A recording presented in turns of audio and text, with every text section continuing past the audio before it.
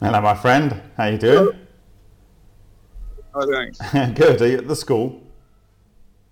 Yeah, I'm at school. It's working a little bit. So I'm gonna So, do a blog post at some point, and maybe this week or next week, because I finally found out what I suspected was why my daughter never caught COVID, even though she lives in the same room as us. yeah, and that's why. Well, they now have this new test in Czech Republic called the blot test, and it tests for antibodies against the capsid of COVID, the S2, S1 part of the spike protein, and the Delta variety. But it also tests against the four common coronaviruses that do the common cold.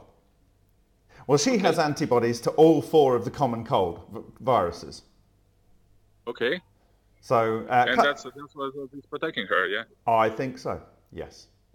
Oh, okay, So great. basically, the conclusion is, and I will write this up.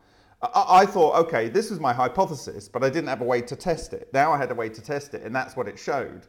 And so then I thought, Mhm. oh, I'll see if anyone else has thought about this possibility. And it was even being discussed as early as August 2020 that people have had a lot of the colds recently will not be Right. affected by COVID. And there's Hmm. quite a lot of research that's come out since. So, what is the absolute worst thing you can do to ensure the maximum number of deaths?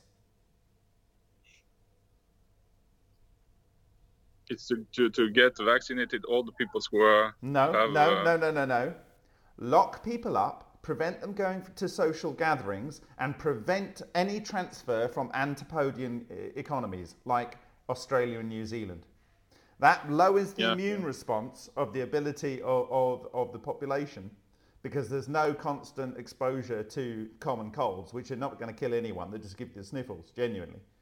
And so yeah. you are then very likely to die if you get the man-made pathogen.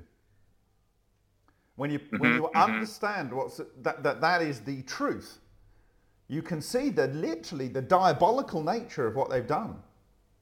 And the only other thing you can do worse is ask people to stay inside, and so they don't get vitamin D.